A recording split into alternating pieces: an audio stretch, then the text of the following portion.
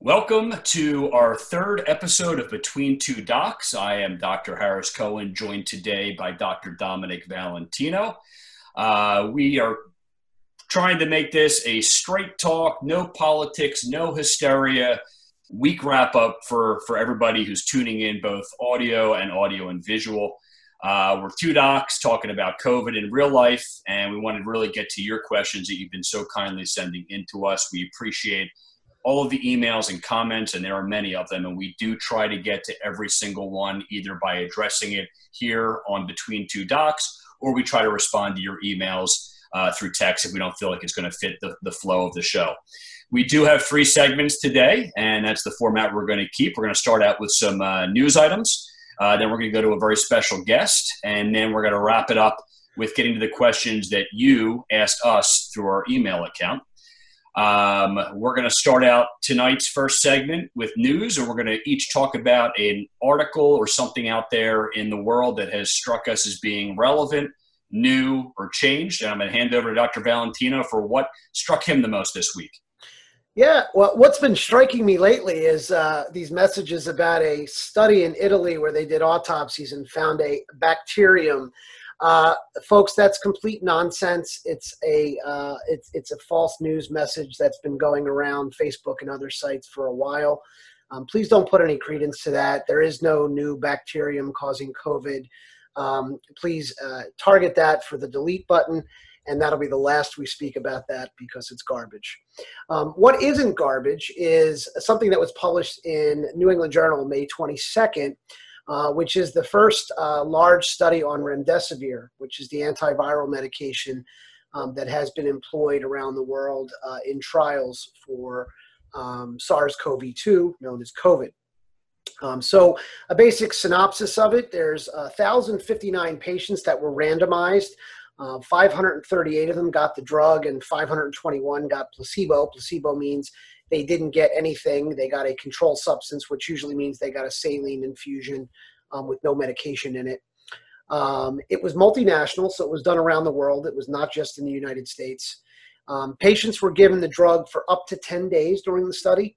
The interesting points to note about this were that patients were started on the drug an average of 9 days after they developed symptoms, and I'll come back to why that's important in a second. And 88% of people who got the drug would qualify as severe COVID disease. They were all hospitalized. It's an intravenous drug. It's not a pill. Many of them were in the ICU. They only reported mortality at 14 days because when the time the study was published, they did not have enough information for the 28-day mark. So that is going to be published at some point, but I think they wanted to get some preliminary information out. And this was not geared to look at mortality primarily. This is really looking at was there improvement in days of symptoms and whatnot. So the mortality at 14 days is 7.1% for the treatment group, and for the placebo group 11.9, which might seem a lot different. It's not tremendously different. And again, it's only at 14 days. That's not maybe the best benchmark. We'd like to see this out a little bit more. So we will look forward to that data coming out on the 28-day. And then there's some other studies being looked at in remdesivir. I think one of the takeaway points that the ICU community is looking at this in the sense, and really hospital medicine too, because they're going to be using it on medical floors, is that maybe this study shows that if it's done earlier, it might be more helpful. Getting to any medication in somebody late, whether it be this drug or an antibiotic for another type of infection, we know that late drugs are less effective for a lot of infectious diseases. And I think that's going to be the story in the end for remdesivir. Of course, that part is my opinion, but at least we have some promising first look data that does show a reduction in days of symptoms, even if we don't have a complete benefit on mortality. So stay tuned. There's going to be more information coming out on remdesivir, like many other drugs that are being looked at in COVID. And so with that, I'll turn it over to Dr. Cohen for something that's been in the news that he wants to talk about.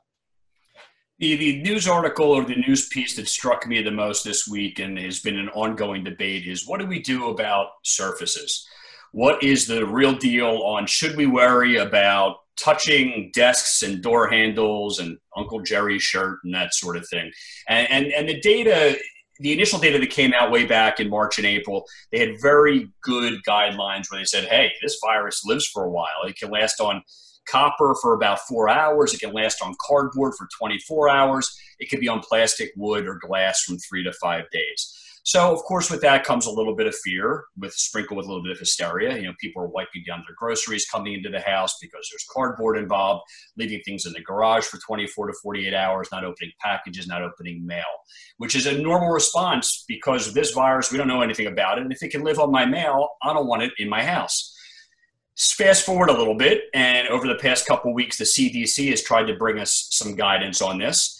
Last week, they sort of said, hey, don't worry about surfaces and not so many terms. Let's worry about person-to-person transmission. Then this week, they said, hey, you know what? Maybe that's a little bit too extreme. We do probably have to worry about surfaces. However, this virus is transmitted from person to person. And this is going to happen when two people are in close contact with one another within 6 feet, and they're sharing droplets that are infected.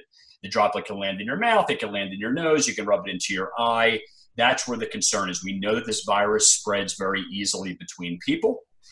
We know that it can be spread from people possibly to their pets, but not from pets to people. And this has been very, very seen anecdotally at this point. But touching a surface with virus on it is still very low risk. You would still have to touch a surface that was freshly coated in someone's droplets and then put it into one of your orifices for entry into your body. So we should still be careful about high-touch surfaces. I think, you know, toilet handles, doorknobs, that sort of thing, not necessarily in your own home, but, you know, once we start to open up a little bit more in public places or at friends' houses, and still be very conscious of wiping down those surfaces.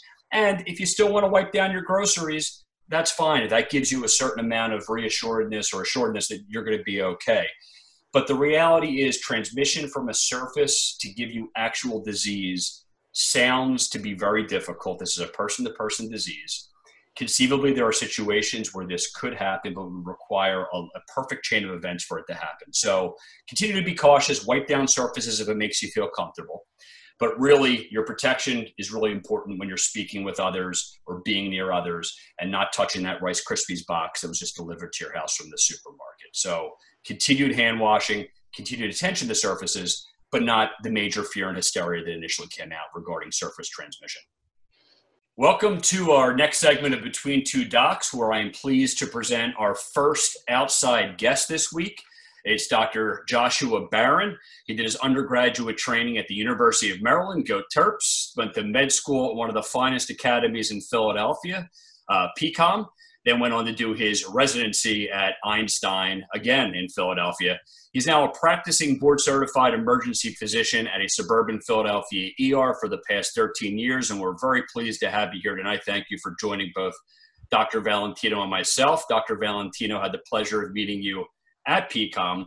I had the pleasure of meeting you when we were 10-year-old and 9-year-old young men at overnight camp. So thanks for being with us tonight. We wanted to throw a few questions at you and get a perspective. Dr. Valentino is a pulmonologist, and I'm an outpatient primary care doctor, so I wanted to talk to someone in a different part of the trenches. So first question I would have for you is it time now for patients who don't have COVID to start coming into the ER again? You know, what trends have you seen? What's been going on? I just ate 3 cheesesteaks and I'm having chest pain. Do I go to the ER or do I wait it out at home? All right. Well, first of all, thank you so much for having me. I'm flattered to be actually between two docs that I admire very much. And, thank you for that introduction. I don't think anything changes, really. If you have medical condition, an ailment or illness or injury that requires medical attention, you really need to come to the hospital and get the care that you need. I certainly understand several months ago when this was very new and we were inundated with cases and overwhelmed by the onset of COVID-19, that it was frightening. I can understand that. But you should definitely feel confident that it's safe to come to the ER. It was then, and it is even more so now as the cases continue to decrease day by day. We've seen a number of cases that had bad outcomes, unfortunately, because people are afraid to come to the ER in fear that the virus is going to catch up with them there. But I assure you, and I think I speak for all emergency rooms and all hospitals for that matter, that we're doing everything in our power to keep the facility safe, to keep you safe. And it's imperative that you not neglect your medical health out of fear. I've seen more ruptured appendicitis in the last several weeks than I've probably seen in my 13-year career, because people have been sitting on this, irritating pain that continues to worsen, and they ignore and worsen and ignore until it's too late. And a very unfortunate case of a young man who we actually were able to resuscitate enough to get to the cath lab, but ended up not making it due to a massive MI for not coming to the ER for 4 days with chest pain. So to answer your question, yes, it's certainly safe to come back. We've lost so many lives due to COVID, and we really need to stop losing additional lives due to medical conditions because of fear. Yeah, I think, Dr. Barron, that's a great answer, and something that I know my colleagues share. We want to see people getting back to the routine of things, and that really means exactly what you said. When there's an urgent matter, don't put it off. It's not like it was a few months ago. So along the lines of that, could you tell me a little bit about what you have been seeing? I know you gave those two examples of appendicitis or MI, but other things that have been put off, now people are showing up to the ER. What kind of things are you seeing? I think one of the things that's been really the most upsetting is just the amount of behavioral health and mental health issues that we take a lot of pride at the facility where I work. We have an inpatient psychiatric unit. We have a crisis center. We have amazing social services and psychiatry staff. And the amount of mental health and behavioral health that also is being put to the side because of fear is just staggering. The domestic abuse, the suicidality, the depression, in a pandemic, depression and anxiety is just magnified. Mm-hmm. And it's, again, no different than ignoring other physical symptoms. To ignore mental health symptoms has really just been really unfortunate. And I really, just to reiterate, you need to have confidence in your community ERs to return to the hospital for the care that you need, whether it's mental health or physical health. Yeah, it's super important. A lot of what we're dealing with right now as a primary care doctor is the mental anguish that we're seeing with this. And there's already a ton of undertreated and underdiagnosed depression and anxiety, which is now obviously being magnified by this unprecedented issue. A lot of fear out there. And as you know, for all three of us know how mental health can drive physical complaints and vice versa, and how tough it is sometimes to figure out what's what. That's why we need that rapid testing that the ER can offer. Going along those lines, I'm dealing all day with multiple televisits. I want to be able, if I'm not sure what I'm seeing and they need emergency room guidance, I want to be able to tell them, look, I want you to go to this hospital, and this is what this ER is doing to make it safe for you. They don't want to be mixed with COVID patients. They don't want to be sitting next to someone with a fever and a cough. What has your ER done to make that transition and make less fear for people who are coming in with non-COVID complaints to be seen? What have you done specifically with your physical? So a lot of the people who are coming in for strictly testing issues don't even enter the ER. I think recently we're starting to, do some of that testing within the ER itself. But initially we had the tent outside the facility to expedite that testing, screen people, and we were keeping those cases away from the patients in the ER. Everyone that enters the ER, the staff included, temperature checks, questionnaires, to right at the precipice of entering, we're going to catch some things that might have otherwise slipped through the cracks. All of the staff, from registration to security, maintenance, and everything in between is wearing masks. We're in masks our entire shift. You'll see us and the staff wearing surgical caps, masks, in certain instances where there's the possibility of a COVID case or a known COVID case, full PPE. Every room is turned over and cleaned with special attention to rooms that had COVID patients in them. All the rooms in our facility are private, so there's never, one-on-one contact with a non-COVID or COVID patient. I mean, we're taking all of the proper and appropriate steps to make sure that you're safe and the staff is safe. And again, just to reiterate, you should feel comfortable going to your local ER. So, Dr. Barron, as we wrap this segment up, and we definitely appreciate your time and insight, I think this has been really valuable for us, and I hope the viewers and listeners will get a lot out of this as well. What would you say would be one lesson that you've learned from this whole COVID pandemic in terms of whether it be your practice or how you approach a clinical problem or, things as a whole in the emergency room?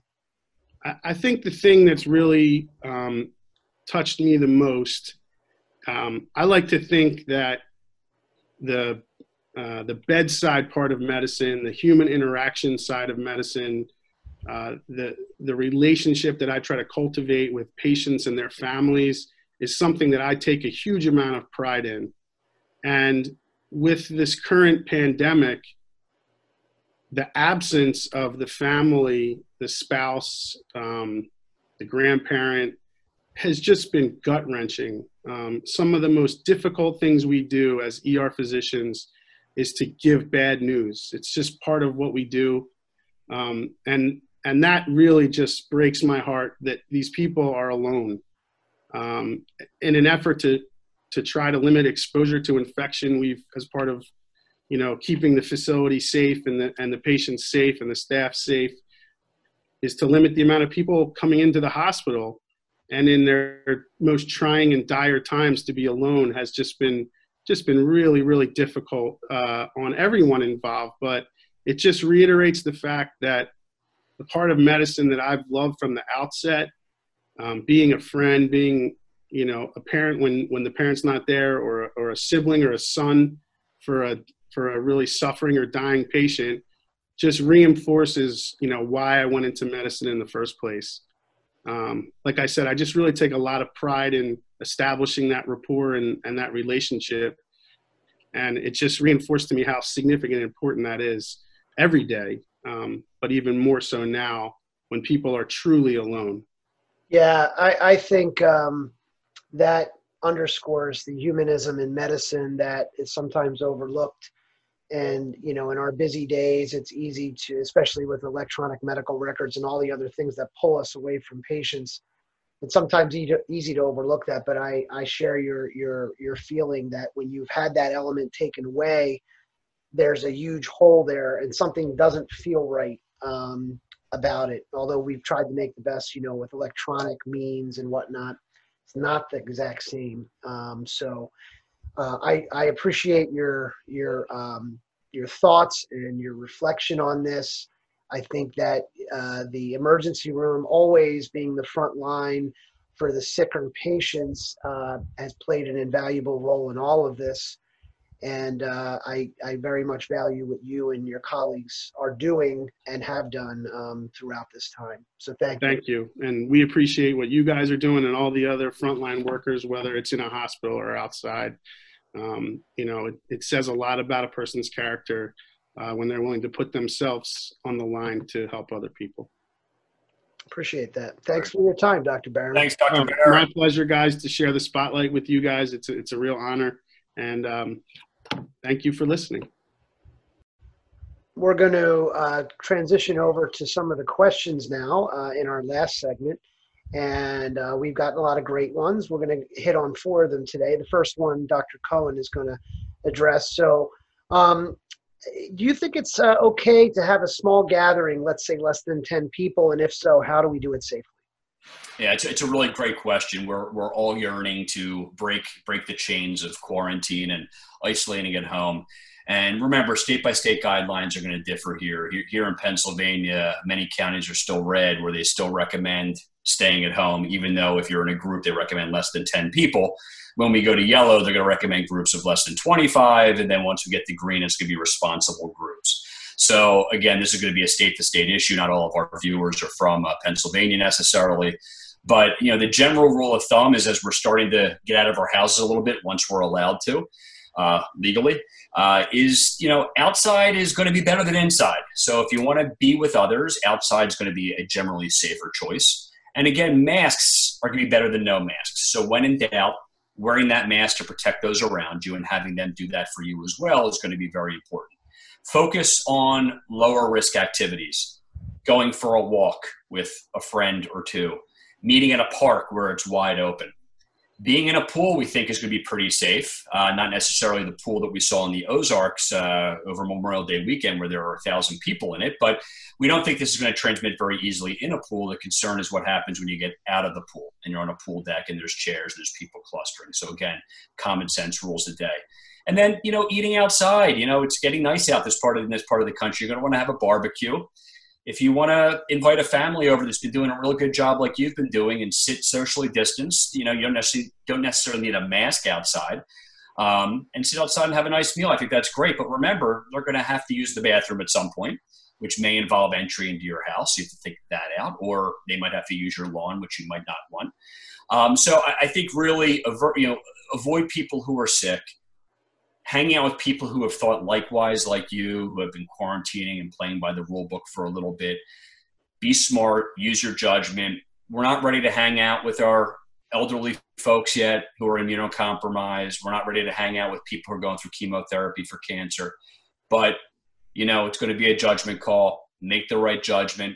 If you're in doubt, stay with your immediate family. There's no need to jump right to groups, but we're going to get there. Things are going to open up. It's human nature to want to be with others, but let's do it responsibly. So that was a great question, and many people have asked about that. A more technical question that we've seen for Dr. Valentino, being in the hospital, is: are you seeing ECMO, and I'll have him explain that, being used in patients with severe COVID?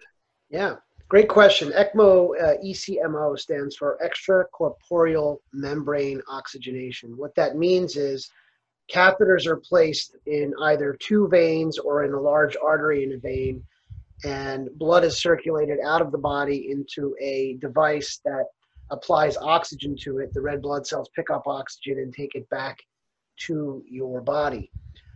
It basically is a machine that can take the place of your lungs, and it's something that actually is used if you've had open heart surgery where they are temporarily not flowing blood through the lungs. They throw it through one of these machines to put oxygen in and then get it back to your body.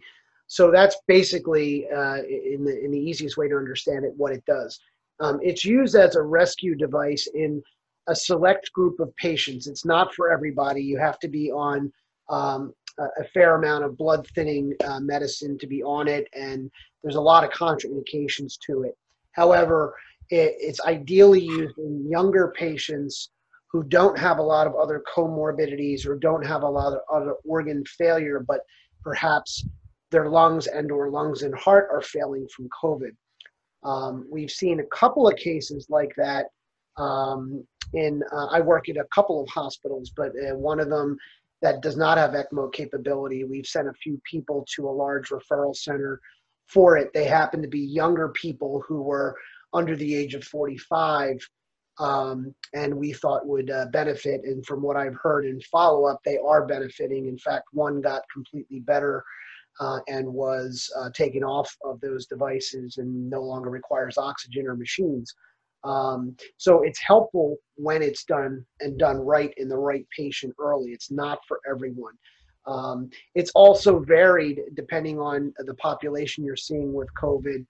And, I've seen other large hospitals that have it available that haven't had to use it. And in a large part, I think that's because of the aggressiveness of treatments when they're first entering the hospital, and then when they get to the ICU even. And by aggressiveness, I mean a planned, directed approach with things like steroids and other agents that I've mentioned in my writings or we've mentioned in these talks before. So that's the summary of ECMO. ECMO in COVID is helpful. Thankfully, we've not seen a large run on it, but it is one of those things that in situations like this can be a helpful modality to potentially save someone's life. And so another great question, and this one is on everybody's minds for the coming months. We see a lot of questions about going back to school. So what do we think of the CDC's guidelines for school reopening? Yeah, the CDC has continued to issue an evolving course of guidelines for school reopening. And again, remember that your state and local districts are going to be sort of ruling the day here. In Pennsylvania, they're projecting June 15th. The Pennsylvania Department of Education is going to unveil their comprehensive blueprint for reopening. But the guidelines from the CDC are a very loose scaffolding, basically around prevention, health and safety action plans, and ongoing monitoring. Is the school ready to protect kids who are at a higher risk of severe illness? Can they screen students and employees upon arrival each day for symptoms and history of exposure? Can they prevent the sick kids or staff from coming in? Obviously, they need to promote healthy hygiene. There's got to be hand washing stations, frequent hand washing, and teacher prompted hand washing for these kids. Because I remember when I was a kid, I'm not sure I ever washed my hands. Mm-hmm. I did okay. Should employees be wearing, face coverings? A little bit alarming. Do the kids need to wear them? Do their teachers need to wear them? Schools need to look at their HVAC systems, and they need to look at their custodial staffs, because there has to be a significant amount of cleaning, between each school day, over the weekends, and also throughout the school day. Is there enough ventilation? Can they do social distancing? I mean, schools are crowded. Can they keep enough small groups and limiting the mix between other groups? Can they make that and build that into the school day?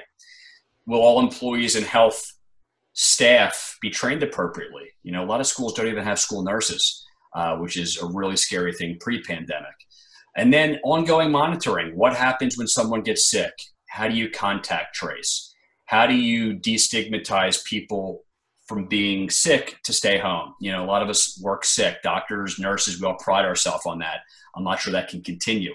What is the plan for when someone gets sick? Do they go home? Do they quarantine? What do you do with, the other kids in the class, the kids in the art class, the kids, in the after school program?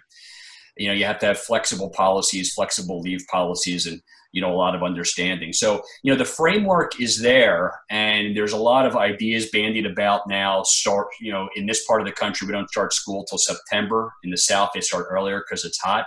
Should we start earlier and give a longer winter break when we worry about this possible second wave and flu season ramping up? Is it possible to split classrooms in half? Have half the students present, socially distanced, have the other half watch it live from home, and then alternate? Are you going to have plexiglass in the lunchroom? Are you going to have physical education, gym, outside only, massive games of dodgeball? And we're going to know more as we get closer. Remember, we're 2 or 3 months into this. We have 2 or 3 months before school starts. I welcome people's ideas, through our email or in the comments below, because there's a lot. This is going to be a very crowdsourced issue, both for the superintendent, the school boards, parents, and kids to get involved with. And there's no one solution. There's no one size fits all here. We're going to know a lot more, but what we know is it's going to be different. And I know Dr. Valentino and myself both want our kids back in school, not from a selfish reason, but because we want them to get their educations, of course. Moving along, in another common thought that we get from our emails and friends and family and coworkers is how much information is out there. There's a constant flow and overflow of information. I don't know who to believe. I don't know where to go to. I can't watch news all day. I can't scroll Facebook all day. It's just not healthy. What can I do to make sense of it all? How can I avoid getting stressed out by this 24/7 news environment that we live in, both true and false news? Yeah. This is something I'm not just advising, I'm living. So I actually had to build kind of a system for this, because the flow is incessant. And I'm not talking about just mainstream news or other things like that. Even medical publications, it's a nonstop stream of emails and links and articles. I think for the everyday person, please think of a strategy. You can't spend all day reading these articles or looking at Facebook posts and verifying. basically if a Facebook post starts off with something that it was a friend of a friend of a friend, or I heard, or this miraculous study out of Italy kind of thing, I tend to not waste your time on that stuff. If you want to look up real publications or articles coming out, there's a number of sites that I've written about and Dr. Cohen's written about before that you can reference. Yes, the CDC and the WHO don't always meet up eye to eye, and they, like they did this week, put out conflicting information on masks. And so people are wondering, as one of my good friends from grade school posted today, who do we believe? It's a conundrum, but it's not one that you should necessarily lose sleep over or have control over. Realize that both of those entities are coming from two different perspectives. I think in the United States, we're probably a little bit better off, getting some information from the CDC. And yes, the CDC's information can vary and change. That's because we're learning about this as it goes. The science and the data changes. The science and the data is coming from human beings. Human beings were fallible. So what we thought in March may not be true in June. Sometimes people get out information prematurely and they have to get it and say, I got to take a walk back on this. The CDC has done things like that. Okay, I understand we want the rock hard answer. You're not always going to get that. We don't always get that in medicine. Studies, there's never an end all be all one study that just closes the case on something. There's usually nuances and other things that come up. So approach it with an open mind, and yet a mind that is also thinking about other things in life that you need to focus on. I also want to bring this point too, that Dr. Cohen and myself are probably not going to spend our time refuting other people's Facebook posts. We are both working. We both do this on the side because we think it's both enjoyable and valuable, but it's not something that we feel necessary to go and refute people's posts on one thing or another. And maybe you shouldn't necessarily feel that way either. You spend a lot of time and angst, and stress levels go up when you're typing away. Probably not the best use of your body's cortisol, which is a stress hormone. So just take those things, with a grain of salt. Have a set focus of where you're drawing your news from and be consistent with it. And I think life will be a little bit easier when it comes to COVID. Yeah, very well stated. I think we really have to invest our trust in sources that have earned our trust. Otherwise, this is too stressful without knowing where to go. And Dr. Valentino and myself are doing our best to bring you honest, curated, up-to-date information, and we hope to gain that trust from you. So thanks for tuning in tonight. Going forward, we'll continue to introduce special guests each week. We are excited for next week's episode 4, to have Mr. Ed O'Melia, who's a youth baseball coach, to discuss how COVID has impacted kids' sports and what it means. And obviously there'll be tie-ins with soccer and lacrosse and any sports that your kids play. Please continue to send us questions at between2docs, TWO, docs at gmail.com. We do read each and every one and try to respond to as many as we can. And we hope to continue to introduce this weekly. So for Dr. Valentino, I am Dr. Cohen. Thank you for joining us for episode 3. Stay safe, be well, and we'll see you next time. Thank you. Thank you, folks.